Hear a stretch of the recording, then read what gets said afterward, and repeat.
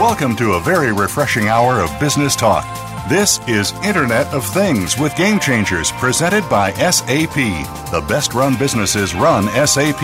You'll hear from the innovators who know how to use game-changing technologies and business strategies to shake up the status quo in your company's future with totally new sources of information that will change the way you run your business. Now, here's your host and moderator, Bonnie D. Graham. Welcome, welcome, welcome. And if you want to run with the Game Changers, you're in the right place, and we have quite a show for you today. By the way, if you're looking at your calendar, we are live. It is September 1st. How is that possible? Oh, my goodness. Let me get started. The buzz on the street is getting a pulse, taking a pulse, having a pulse. It has something to do with pulse. That's the hint. Let me start. The Internet of Things, that's what we're all about here on the show. It's gradually beginning to impact healthcare. Get the connection with the pulse by delivering the benefits of life-saving innovations to patients. It could be you, it could be a loved one, a colleague, a neighbor, a friend, somebody you meet on the street, patients, doctors, and nurses, their whole healthcare team. How is this happening? Well, armed with intelligent, connected breakthroughs. And we're talking about personal devices. They're actually measuring your vital signs. They're measuring your vital signs and sending that information remotely to your healthcare professionals. We now have smart hospital beds. We'll talk about that later. We have smart medication dosing and tracking, meaning the medication is a smart pill. We'll talk about that later if you're not aware of that, so that you and your healthcare professionals can address potentially fatal issues before they escalate into crises. That's right. Catch it. Nip it in the bud. What do they used to say? Stitch in time saves 9. That's what we're talking about. Where is this happening? Well, not just here in North America, in the U.S. It's happening all over the world. It's exciting. These breakthroughs are wonderful, and they could help somebody you care about, somebody you love, somebody you know, or they could help you. So I have a great panel today. I'll tell you who they are, and then we'll get started. First up, we're welcoming back Stephanie Huber, a manager with Deloitte Consulting, joining us, as well as Guillermo B. Vasquez, another colleague of Stephanie's. He's a specialist leader and senior manager at Deloitte. And rounding out the panel, who do we have here on our panel? Oh my goodness, we have a newcomer. We've got Gayatri Gopal, a product manager in the SAP Connected Health Group, and she's calling in from Germany. We're so happy she's with us. So let me get started introducing Stephanie Huber. Stephanie has sent me a wonderful quote from Nelson Mandela.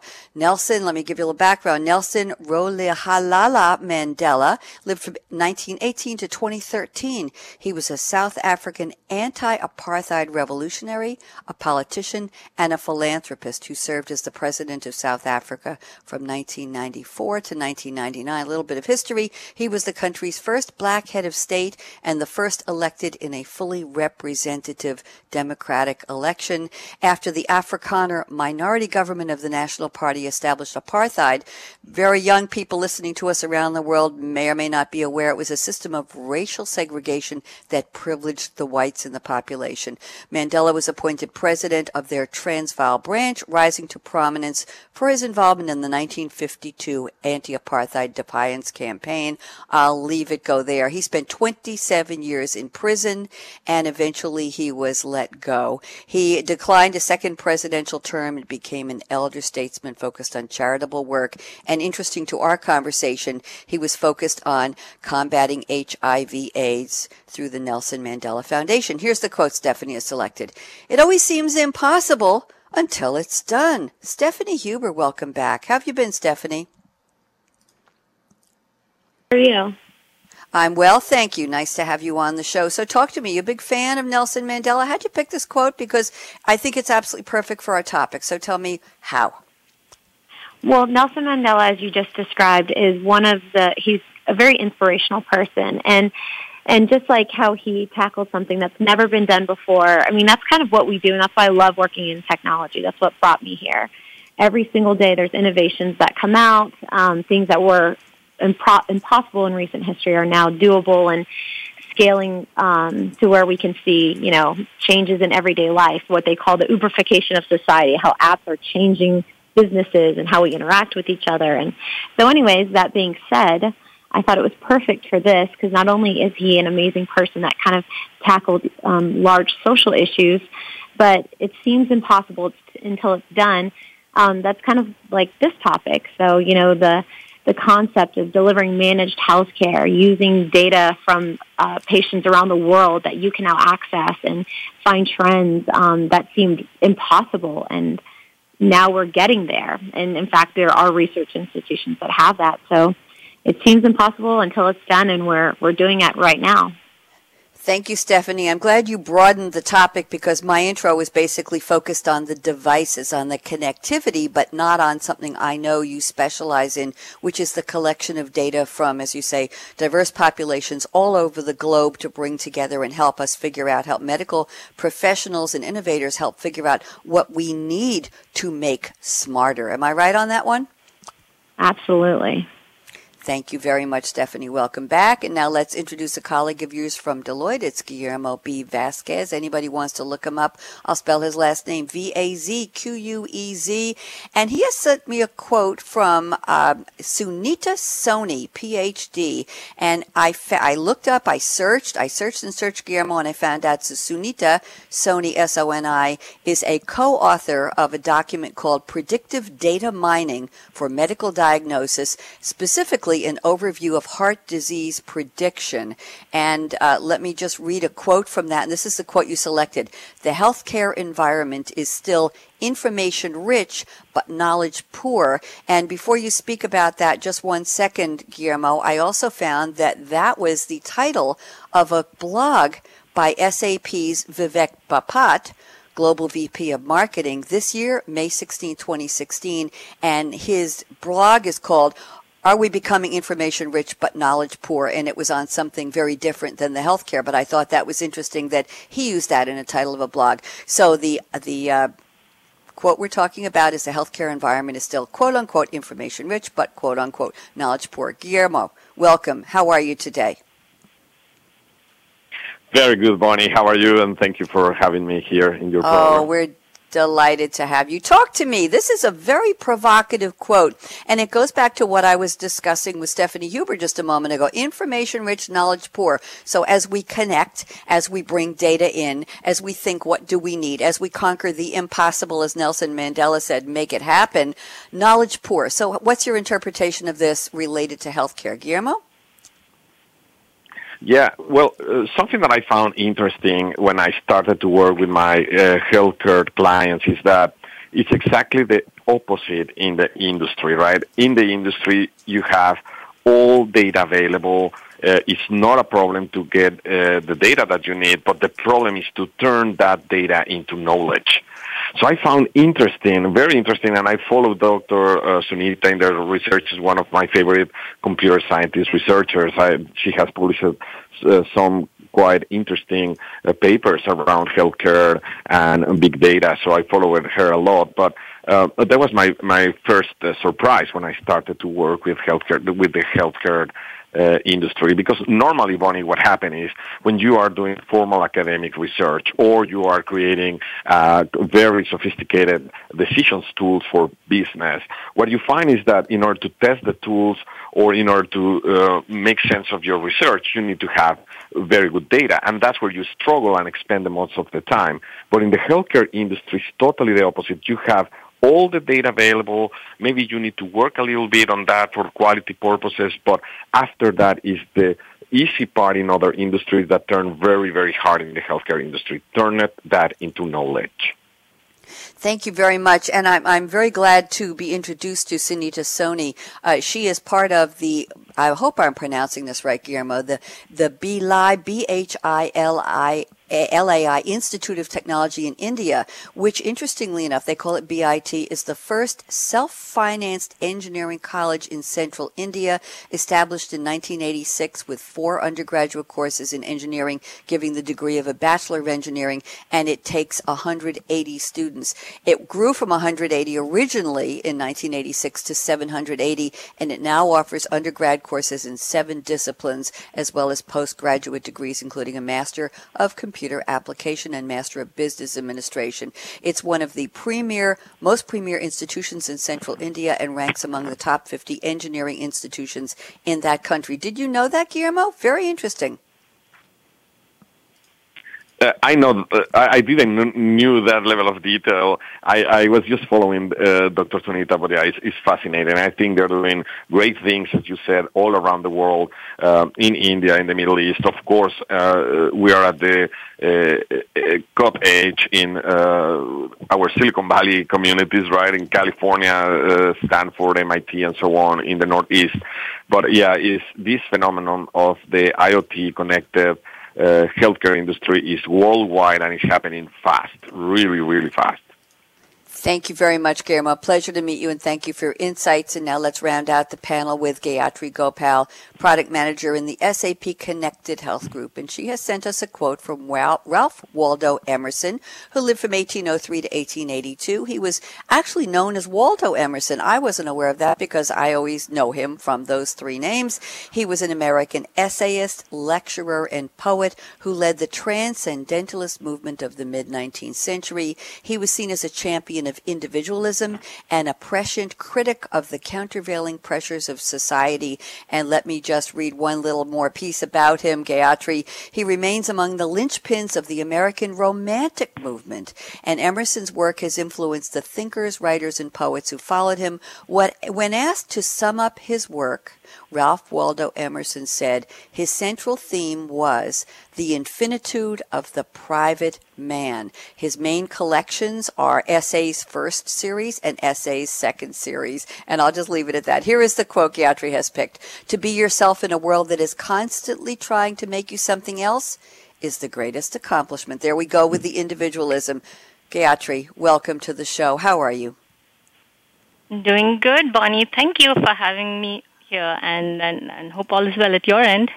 Everything is great. Thank you. It's raining here in New York just a little bit, but it's sunny here in my radio station office because I'm talking to you and Stephanie and Guillermo. So there, how's that for an individualistic approach? So tell me something. Are you a big fan and follower of Mr. Emerson? And how did you pick this quote? Let's relate this quote, Gayatri, to our topic of connected healthcare today.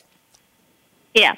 So Ralph Waldo Emerson. So if you look at some of his poetry, so he draws a lot of inspiration from Eastern philosophy, and that includes the religion that I follow, which is Hinduism. So, like you already mentioned, he focuses on the power of the individual, the divine spirit that dwells within us, and the undying, omnipresent soul, right?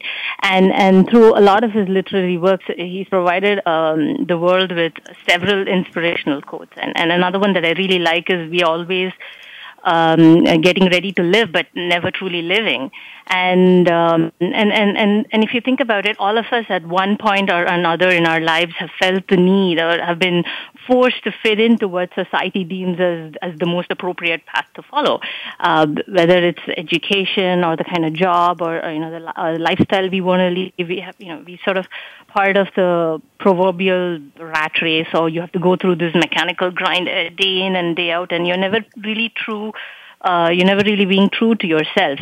And what I find interesting is that this is also true for every aspect of healthcare, where for the longest time, the notion of one size fits all was the standard. Mm-hmm. But now if you see with all the groundbreaking research in genomics and this technology innovation in IoT and sensors, we can now amass a staggering amount of big data about ourselves, about what we do, and really, as to connect it to what Guillermo said, look at turning data into insights and knowledge to really understand what constitutes an individual, what makes me me, and you. And this is the foundation for personalized medicine. Thank you very much. Very, very well put. Yes, personalized medicine. That's something else I didn't mention at the beginning. When you're able to take the data, as Stephanie said, and pull it all together and bring it into maybe a database, maybe just a collection of facts, and I know genomics come into this as well, and start to look at how to treat the individual, we are doing exactly what Emerson would have loved. He would have been very happy about this, wouldn't he, Gayatri? I think so, too. Thank you. Thank you very much. So let's circle back to Stephanie Huber. Stephanie, it's time for a little personal information. Oh, nothing too personal. You know that. You've been on the show before. We'd love to know where you're calling from today. It's September 1st, as I said. Where are you calling from? What time is it? And what are you drinking right now? Or what are you planning to drink later? This is our What's in Your Cup Today segment. Stephanie. Hi. So I'm actually in beautiful Salt Lake City. It's gorgeous here. And it's really bright and sunny, so not raining here. And the drink that I have is not a normal drink of mine. I've been managing a team overseas, and they have a totally different time schedule. So taking these early morning calls, I have a sugar-free Red Bull. And normally my drink of choice is a chai latte, an iced chai latte, but I've got the high-octane caffeinated beverage today. Wow. A red, oh my goodness. Okay. Well, that's new for you. I haven't heard that one before. Thank you very much. What do you like about it? Does it give you a jolt? Does it just make you happy? Does it just make you feel like, well, I've had my 5 cups of coffee and 1 glass of this stuff? How does it work? Well, I like that it's sugar-free. I know I'm kind of on a health kick now. But with regard to the flavor, it's just like a soft drink, and I know soft drinks are bad and we should avoid them, but it's kind of like a little treat. I like the carbonation, and yes, you're right. It's definitely that 5 cups of coffee in one. So that kind of helps. Thursdays are travel days for me too. So yeah, this will last me all day. I'm glad. I just made that up. I was just guessing. You're right though. Oh, my goodness. Okay, thank you very much for that honest comment. I appreciate that. And Guillermo B. Vasquez, where are you calling from, and what's in your cup today, Guillermo? Thank you, Bonnie. Yeah, so today I am working with one of my clients. I am in the Midwest of the U.S., in Indiana right now, and I am taking a regular cappuccino from Starbucks. And a funny story around that is that, I became fan of Starbucks because my family, my wife and my daughter loves Starbucks, of course. And, every time that I need to negotiate something with them or bring them to a place that they don't want, it's like I always come with by the way, do you know that we are going to go very close to Starbucks? We can stop by. And they immediately they're on or immediately agree. So it's very funny. Thank you very much. Thank you very much, Guillermo. Good to get to know you. And Gayatri Gopal, I know you're calling from Germany. I just don't know where. What time is it? And what are you drinking to energize you today?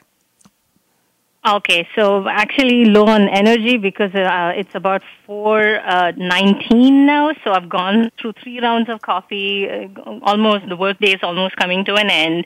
But what I typically do is, I once I head back home, I make myself a nice cup of chai, Indian chai, and so that's either it's a Darjeeling variety or an Assam one because they're really aromatic, and we like to add milk, and the trick is, of course, to not let it boil too much so that the flavor's still there. And like with most Indians, I'm sure you're aware, we love to spice everything up, right? So what we do is we add ginger sometimes, or we add and sometimes if we add cardamom, and this really lovely adds a really lovely flavor to the chai. And that's my typical drink when I get back home. Sounds lovely. I haven't had a lot of luck with spices in tea, but I'm going to try chai really soon. Should I just buy, is there such a thing as plain chai, or does it come with spices in it already in the mix, Gayatri? What should I look for? You do get the ones with the mix, but if you go to an Indian store, you could probably find something called chai masala, which is a packet of spices that you could add to your tea. And then you would, use a regular black tea, like I mentioned, the Assam variety or the Darjeeling. And then when you're boiling the water and the tea leaves or the tea powder, you just add 1/2 a spoon of the tea masala, chai masala, and that's it. Or if you feel really bold, then you just, grate some ginger into it. That'll work as well.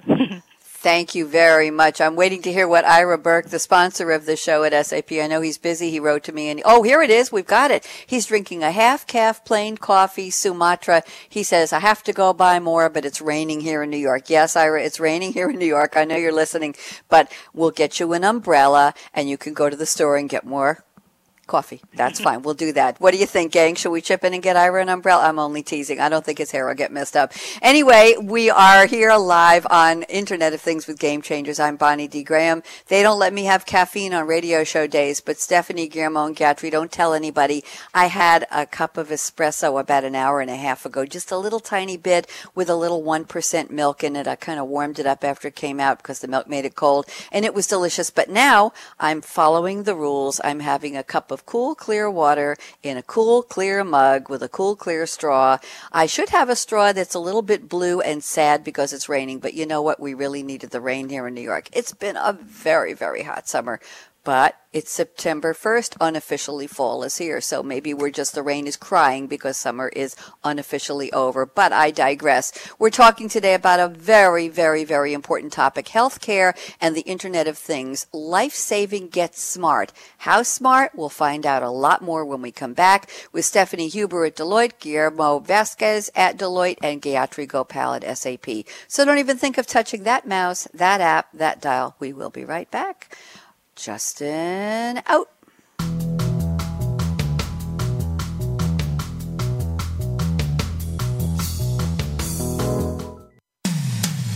When it comes to business, you'll find the experts here. Voice America Business Network. The pace of innovation is moving faster than ever, and the future of business will be defined by how quickly business leaders adapt to accelerated ongoing change. Insights from totally new sources of data, sensors that capture and share what is happening in your business environment, and the tools to understand it and act on it. These are shaping the definition of future success. Join our experts as they analyze and discuss how business leaders can shape the future of change. Internet of Things with Game Changers is presented by SAP.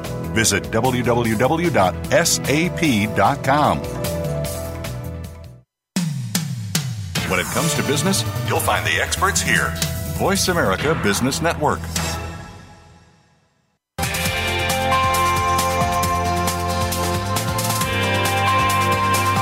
You're listening to Internet of Things with Game Changers, presented by SAP. Email your comments and questions to bonnie.d.graham@sap.com. And you're invited to tweet during and after the live show at Twitter #SAPRADIO. Now, let's get back to Internet of Things with Game Changers. Indeed, we are back. You're listening to IoT with Game Changer, shorthand for Internet of Things, our very important topic, healthcare and the IoT, life-saving gets smart. We're speaking today with Stephanie Huber at Deloitte, Guillermo Vasquez at Deloitte, and Gayatri Gopal at SAP. I'm Bonnie D. Graham, and we're going to start the roundtable in earnest, although when we introduced the quotes, we really did do a fairly deep dive, a quick one into the topic. We're going to start off with Stephanie Huber at Deloitte, and Stephanie has sent me some very interesting information about the collection and storage of huge amounts, gajunda amounts of data on genes, proteins, and small molecules. But she said before she dives into that, she'd like to start the roundtable talking about the availability of connected devices. If you and our listening audience think, wow, you have to be rich, or you have to be in a big city, or you have to have the right doctors, or you have to go to a tier 1 research hospital to get this stuff, or you got to go find a doctor who's only available on the internet, Stephanie says that's not true. So Stephanie, why don't you talk to us a little bit about the availability, the prevalence and presence of these new connected healthcare devices, and then give us a little bit about the data. Okay, Stephanie? Absolutely. Thanks, Bonnie. Mm-hmm. So as Bonnie mentioned, I mean, there's a lot of mystique out there when we talk about connected devices. People instantly think of kind of smart cities, smart warehouses, and things like that. You know, how can I automate restocking processes? Very sophisticated, kind of large-scale enterprise technology solutions. But really, these connected devices are becoming more and more readily available and very, very inexpensive. Probably one of the most popular one, and anybody who's kind of following the IoT trend is the Raspberry Pi 2. It's about $30, $35, and it's credit card size computer, which you can configure input and output adapters to connect with many devices. I mean, it's open source. So something that we want to just talk about is it's out there. Before we talk about the data, there's hospitals that are actually collecting IoT data. They have connected devices. They just don't have a mechanism to store it. One of the clients that I was on, they were taking connected device data and burning it to a disk and putting it in a box, and it sat in a closet collecting dust somewhere. So it wasn't the ability to produce the data. It was the ability to aggregate it, synthesize it, normalize it, and then on top of that, just from a storage perspective, to process it, to analyze it. How am I going to make sense of all this? How can I see trends? Or, how does this help me make a better decision for my patient who has these conditions? In the past, what's been effective, what hasn't been effective? More kind of guided healthcare versus, a quarterly review that you get that's outdated and, who knows if it had all the information. So this connected devices, they're available, they're in use, and now, finally, from a technology standpoint, there's huge big data platforms. Everybody's heard of, or anybody in the technology space, there's Hadoop, and Spark, and Microsoft has one, Azure. All the companies are coming up with these large data platforms. So now we can actually use that data. It doesn't have to sit on a disk somewhere in a closet. And so that's kind of what's exciting, how readily available it is now. Stephanie, you're fading a little bit on your phone, but I want to interject here. I think we can hear you okay. I want to interject. I've looked up Raspberry Pi because this is completely new to me. I saw that it's available for introductory price this year. February was about $35 US. You're right on the mark for that. Let me just read a little bit for those of our listeners who are not familiar, as I am not familiar. The Raspberry Pi, and it's PI, we all know that's one of those symbols, is a series of credit card-sized single-board computers developed in the UK by the Raspberry Pi Foundation to promote the teaching of basic computer science in schools and developing countries. The Raspberry Pi and Raspberry Pi number 2 are manufactured in several configurations, blah, blah, blah. The hardware is the same across all manufacturers, and that's what I've got here. So very, very interesting, Stephanie. By the way, they announced they had sold 8 million devices, making it the best-selling UK personal computer ahead of the Amstrad PCW. Okay, very, very interesting. Yes. Okay, Stephanie, so give us a little bit about the data collection part that you want to talk about, just briefly. And then I want to bring Guillermo and Gayatri into the conversation to talk about the prevalence and availability and affordability of these devices, as well as what you're going to talk about, genomic data. So, Stephanie, let's go to our next topic. Yeah. So as we talk about large volumes of data, genomic data, data on genes, on proteins, on small molecules, we're talking petabytes of data, not terabytes, petabytes of data. And as we get more and more information for one specific human being, all of their genomic data could be almost a terabyte of data. It depends on how much information you want to gather. And all of that doubles, it can double within a year. So we're talking the sizing of this needs to be huge. It needs to scale properly. So just the volume of data is just incredible. And a lot of these research institutions, like that one that you mentioned earlier, the European Biometrics Institute in UK, they currently have 20 petabytes of data just of the patients within that area. So if we were talking from a global standpoint, aggregating all of this, it's massive. Thank you very much, Stephanie. I want to make sure we get time for Guillermo and Gayatri to chime in. Guillermo, any information you'd like to share about this collection of data, which is fabulous for people who are trying to do research and understand what the needs are around the world, or the Raspberry Pi? Guillermo? Yeah, well, I will agree totally with Stephanie on this one, and specifically on the Raspberry. I think it's a very good topic that Stephanie brings to the table.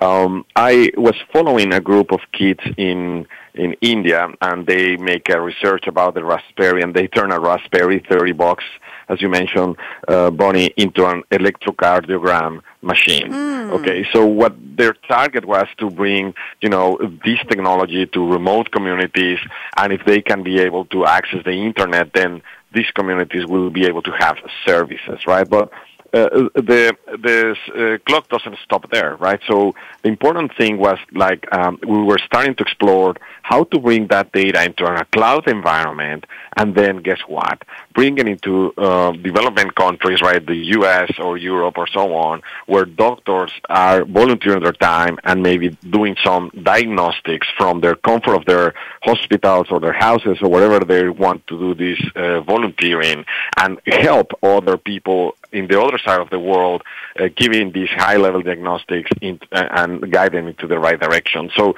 it's fascinating what is happening, right? I mean, really, it's an inexpensive proposition, and if we all put our 2 cents on this, we can make great things.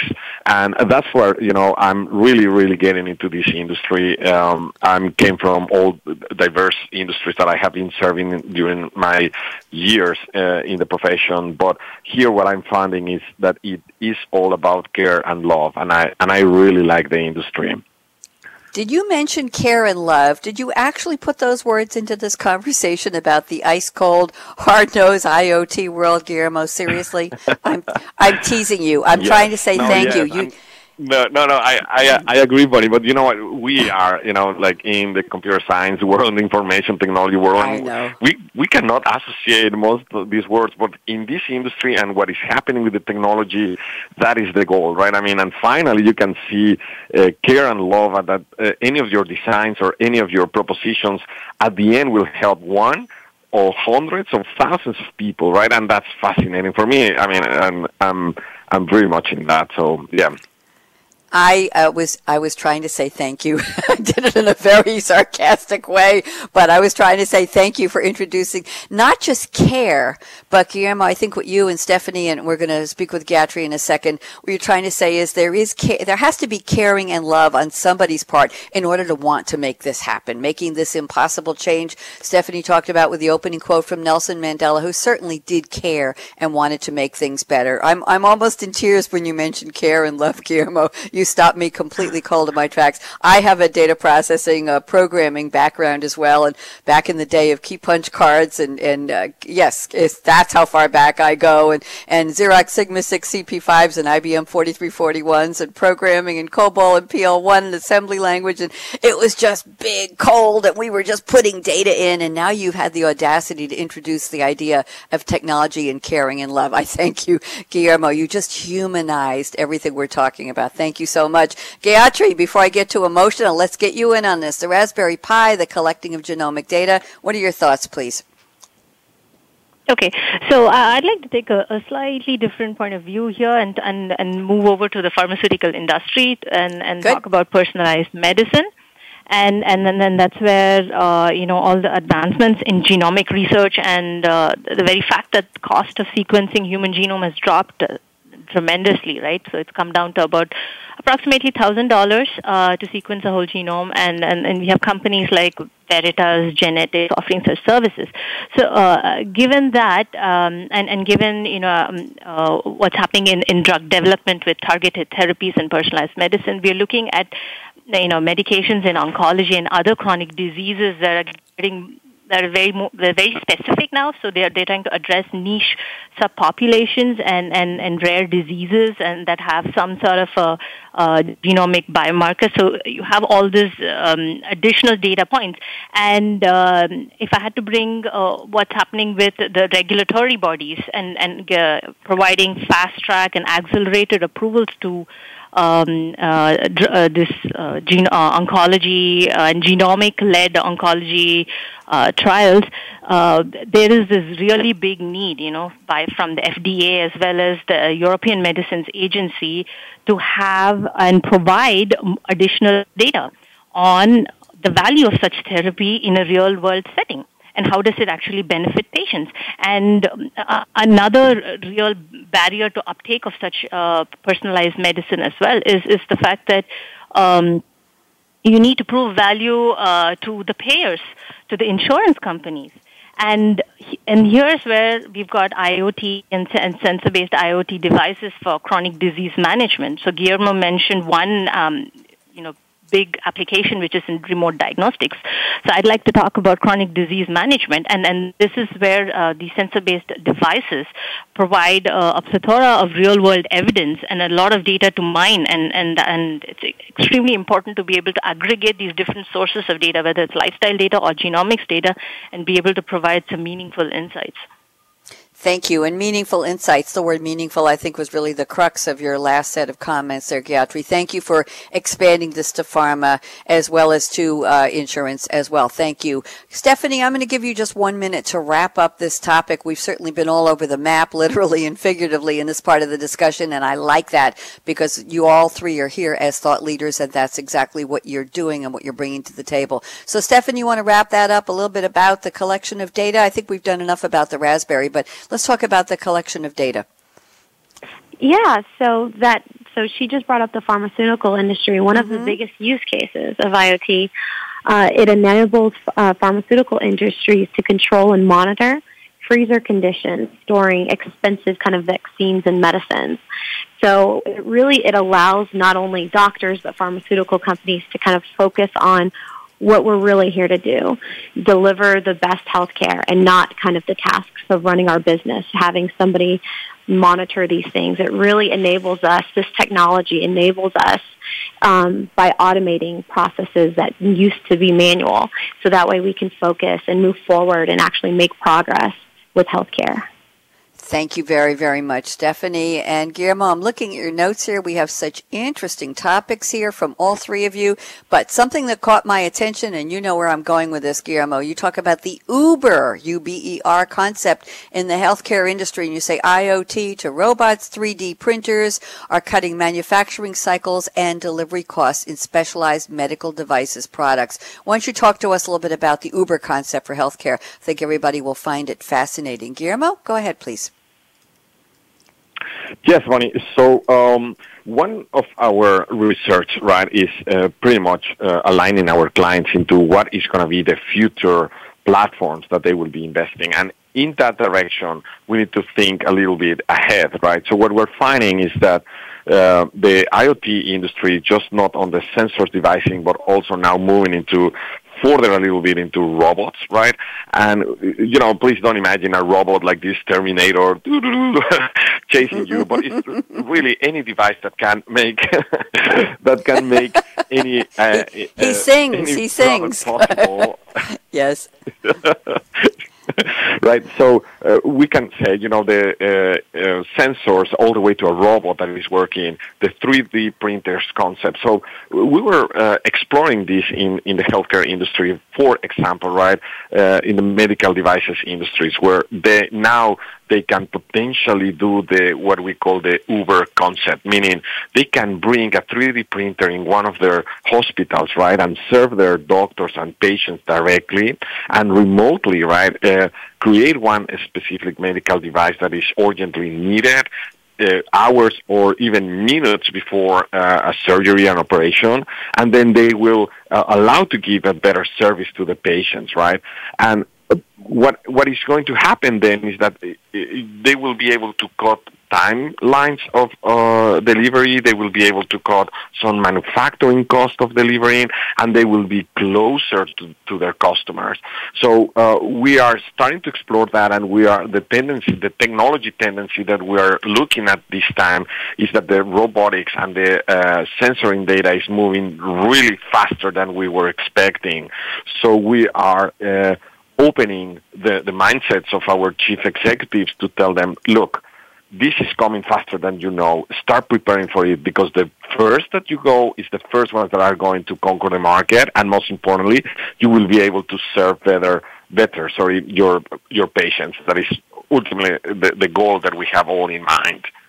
Does that make sense, Bonnie? It absolutely does. I'm glad you got into that, and that goes back to your comments about caring and love, is what can we do to take these innovations and apply them to where they're really the most needed. Let's get Gayatri's point of view on this. Gayatri, why don't you chime in for about a minute and a half, and then we'll get Stephanie to talk about it, and then we'll have Guillermo wrap up this topic. Go ahead, Gayatri. Yeah, and so Guillermo mentioned what Guillermo mentioned is really true and valid about the speed at which technology and innovations advancing, and this real digital disruption, so to say, in healthcare has a real impact on patient outcomes, right? Because what we are doing now is being able to put digital technologies in the hands of everybody and every stakeholder in the healthcare continuum, especially healthcare providers and patients. And what this does is it really breaks down not only data silos, but it's also being able to empower patients. And so you're increasing transparency in the system. Your patients are more engaged in their health, and which obviously influences behavior. And ultimately, this leads to better patient outcomes. And one key outcome is, of course, medication adherence and following all the advice provided by the doctor or your virtual coach, for that matter, in your mobile app. And ultimately, the biggest benefactor is the entire healthcare system with lower costs. Thank you. Lower costs, we have to get that into the conversation too. Stephanie Huber, love to get your thoughts on all of this. Yeah, absolutely. So as she mentioned, or as we're talking about Uber, which is an application and kind of the digital destruction and putting this, and then the patients kind of taking more ownership of their own healthcare that they receive. So having, first of all, having like an app or some type of connected device where you can kind of see call to action scenarios. So with data, we can say there's HEDIS, there's actually an organization that says, if you're a diabetic patient or a hypertensive patient, you need, 2 hemoglobin A1C exams annually, for instance. And so with this data, you can see patients that are out of compliance and do more proactive kind of healthcare. And then you can even, and reach out to somebody through a connected device and say, hey, have you been adherent? Have you been, you're due for your hemoglobin A1C exam, or your vital shows you're low. Maybe we need to adjust your medication, what have you. So having these connected devices that are readily available, it allows the client, or the patient rather, to kind of see where they're at, and they can communicate more readily to their healthcare provider, and their healthcare provider can be more proactive in delivering all of this healthcare. That really goes down to the core of it, doesn't it, Stephanie and Guillermo and Gayatri, the healthcare provider needing to be more proactive. So many people are dependent on, I won't say the same old, I'll just say their same physician, years and years, especially seniors, especially baby boomers. I guess we are seniors now, sorry about that. Yes, admitting a little bit of truth here. I call myself the junior senior in my family because my mom's going to be 100 in a couple of months. So the idea that a healthcare, and she's in great health and still lives alone and refuses any help because she just does everything by herself. What can I tell you? No miracle there. She just lived her life and did probably the right things, and there were no connected devices and no monitoring, and she goes to her doctors on time, and if I can't take her, she takes a cab. It's just, we did sell the car, though. We did sell her car finally at 99, and not the car, her. Anyway, the idea of, yes, where was I going with this, Stephanie? Proactive doctors. That's really a big part of it, isn't it? Let's just quickly go around the table. If the doctors aren't proactive, and the patients are not, shall we say, digitally astute or aware or part of the online civilization, the culture, the society that the four of us know so much about, how do they get this? Is it from their children? Is it from reading about it in a magazine, perhaps in a doctor's office, and saying, hey, Dr. Smith, what about this for me? Does the patient have to be the one who's proactive? Stephanie, since you mentioned it, why don't you just give me a 2-sentence answer? Is it the role of the doctor, the patient, or everybody in between to bring these life-saving device opportunities to the patients? Whose job is it? I would say it's both. It's everybody has to take ownership of their. A patient needs to take ownership of their health care, but the enabler, like we said, is the predictive. It's kind of predictive analytics. So with all this data, a doctor can say, "Okay, I've gathered all this information from my patient. The patient needs to provide that information, and then it's the doctor's responsibility to say, based on this, we can kind of tweak your dosage here." Or we can kind of, maybe you should introduce this into your lifestyle. We'll see how that goes, because we've seen a really great improvement in patients who have done this. So I would say it's both, and the enabler of it is technology. I like that. Guillermo Vasquez, what do you think about this? I think, Bonnie, that is a responsibility of the ecosystem in the healthcare to bring this into the doctors and the patients at the end, right? Because the doctor should be concentrated only thinking in the decisions that he's going to make with his patient and forget about everything else. And the patient should be just concerned to be better and healthy, right? But it's about the ecosystem that we need to make sure that our industry is moving in the right platforms, in the right security, transfer of data. There are some documents there and some experiences that people start doing this censoring data, and it appears we call it the boogeyman men in the middle, stealing the data or playing with the data that is being transmitted. So we need to make it safer. We need to make it faster. We need to make it as an ecosystem, all this environment where our doctors just come, they are reliable, they use the technology, and our patients feel better. I think right now it's a huge commitment that we need to have from our service providers in this industry to help everybody enhance and put their hands around it, right? In my simple view is that for doctors and patients should be as easy to walk in the hospital or in the doctor's room, turn on the light, and that's it. They never ask where the lights comes from or anything, right? And that's our job. Make those sensors, make those predictive analytics that Stephanie refers available, easy, safe to use for everyone. Thank you. Very, very thoughtful response. I appreciate that, Guillermo. I sense the love and the caring in that remark as well. Thank you very much. I like the idea of the ecosystem in the sense that we're all responsible for each other and doing it together. Gayatri Gopal, talk to us. What are your thoughts about the question I just asked? Please. I would agree with what Stephanie and Guillermo mentioned, but if you think about it, and how the system's been evolving and who has been sort of the custodian of health information as well as who is the customer of or the individual or the entity that takes or responsible for these healthcare decisions. So it's kind of evolved from physicians to the insurance companies that influence healthcare decisions, and now the entire industry is on a patient-centric approach. So everything is about value-based care. It's about pay for performance, and less, and it's not about the fees anymore. So in that context, I believe, with technology and digital technologies, IoT and sensors really enable patients to be more involved, and it kind of connects every individual, every entity in this healthcare system in a more meaningful way. So it's a more data-driven conversation now, and Thank you, Gayatri. Appreciate that. I'm looking at your notes here, Gayatri. I want to get to something before we go to our crystal ball predictions round in about 3 minutes. Let's talk about, I'm going to ask you for some of your favorite connected devices. Ingestible, I talked about the smart pill, smart hospital bed. Can you enlighten us a little bit about contactless sensors that can sense odors, electromagnetic activity, some of the devices that you're aware that are available that our listeners would probably really like to know about? Gayatri? Yeah. So in terms of IoT devices for healthcare, so the applications are typically wellness or in smart diagnostics, and as well as you've mentioned biomonitoring drugs, which are these ingestible pills.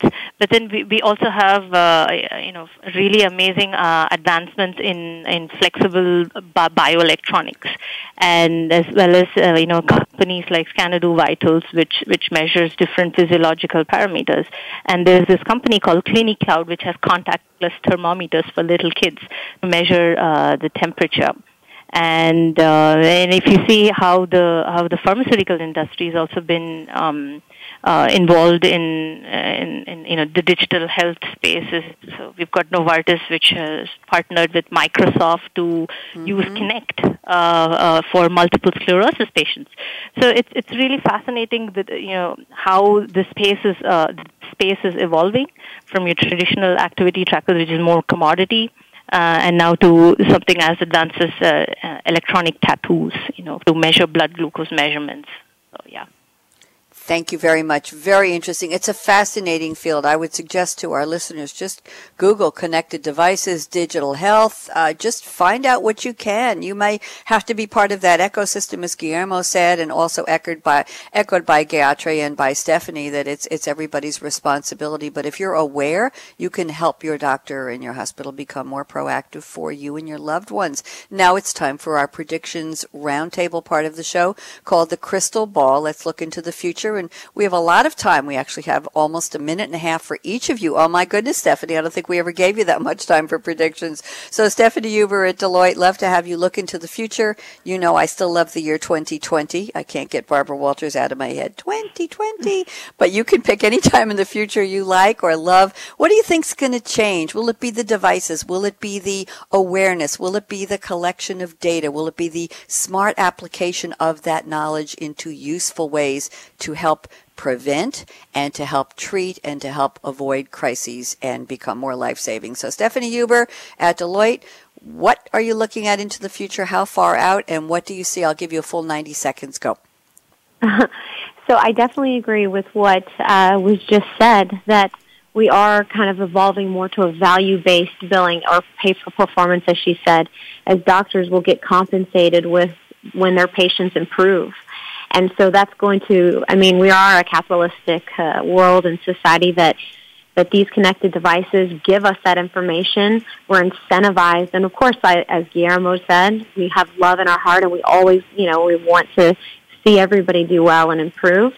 So I think the prediction is that we will, if not in our lifetime, find or get extremely close to finding the cure for something that's torn apart so many lives like cancer. Thank you very much. By the way, there was a very sad passing overnight. There was a very famous Labradoodle named Bocker, Bocker, based here in New York, who did a lot of charity work. And he fought canine cancer, believe it or not, Stephanie. He fought it valiantly, and his mom, Marie, has documented his entire journey on Facebook with pictures of him going through the chemo, going through the treatments over the years. And he passed away last night, age 13. Bocker the Labradoodle, and I can imagine Thousie was known. He even had his own Bocker doll, a stuffed animal, and they were on one of my personal radio shows years ago with Bocker barking in the background and Marie talking about animals, and it was a lovely visit, and we were shouting out, "Hello, Bocker, we hear you," and they sent me his stuffed animal. Anyway, Bocker lost his battle with cancer last night, and you never think of it. You never think of it, but a lot of people said, how could you put him through it? And the answer was, he's lovable, he's sweet, he can do it. They babied him. They took every imaginable step to make him comfortable, and he conquered it. And now, what can I tell you? So anyway, a little bit of sadness there. But let's elevate the mood here. Guillermo, let's look into the future. What do you predict? 60 seconds. Go.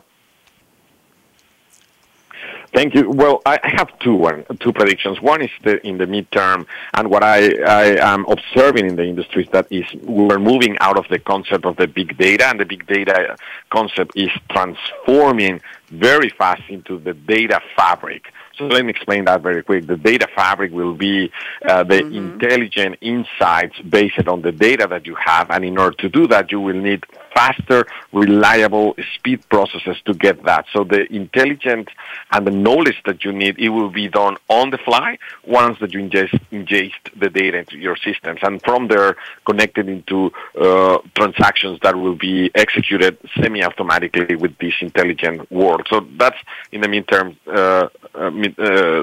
advance. In the long term, what I'm looking for is having this ecosystem and this environment where the patients will be really talking about their heart attack that will happen in 1 year rather than what happened yesterday, right? They will be able to sit down with their doctors, and the doctors call them and say, look, based on your behavior and all the signals that we have been receiving during the last 18 months, your prediction is that if you don't do A, B, C, you will be in a heart attack in 1 year. So that is the change. I see the doctors more concentrated in real diagnostics supported by knowledge and speed of thought that their systems will be providing. And I see the healthcare insurance providers, particularly here in the United States, analyzing deeper with these new data fabrics and large volumes, not only on the insights from the patients, but also in the commercial side, performing and doing better analysis for the healthcare and reducing the cost. That's what I see in the long term, Bonnie. Thank you very much, Guillermo. And now let's turn to Gayatri Gopal. Gayatri, I can give you a full 60 seconds for your predictions. Go ahead, please. Yeah. So I think we are right now in the process of trying to figure out how to incorporate all these devices and then technology and into our lives and really make sense of all of the information flows. And once we are able to sort out all these challenges, and I believe they will, especially with regard to data integration and security and privacy and reimbursement, and as well as regulatory hurdles, I believe that, given the advancements in nanosensors and diagnostics and preventive medicine, I strongly believe that in a 10-year time frame, smart and connected devices and medical devices become less and less intrusive, so there will be miniaturization of these sensors, and they'll become a lot more intelligent. So they will become the standard.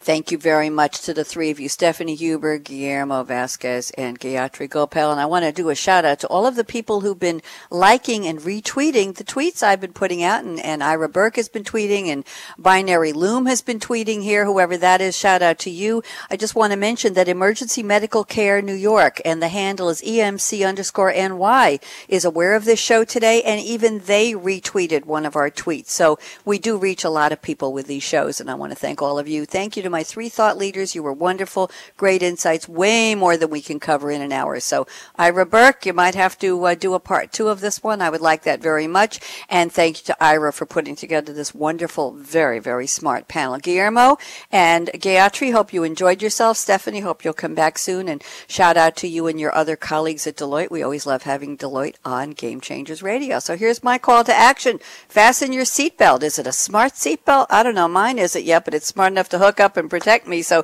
let's see if it talks to me one of these days. Let's see if it talks to me about my health from what it can tell by being up against me. What are you waiting for? Fasten that seatbelt. Go out and be a game changer today. Talk to you soon. Bye-bye.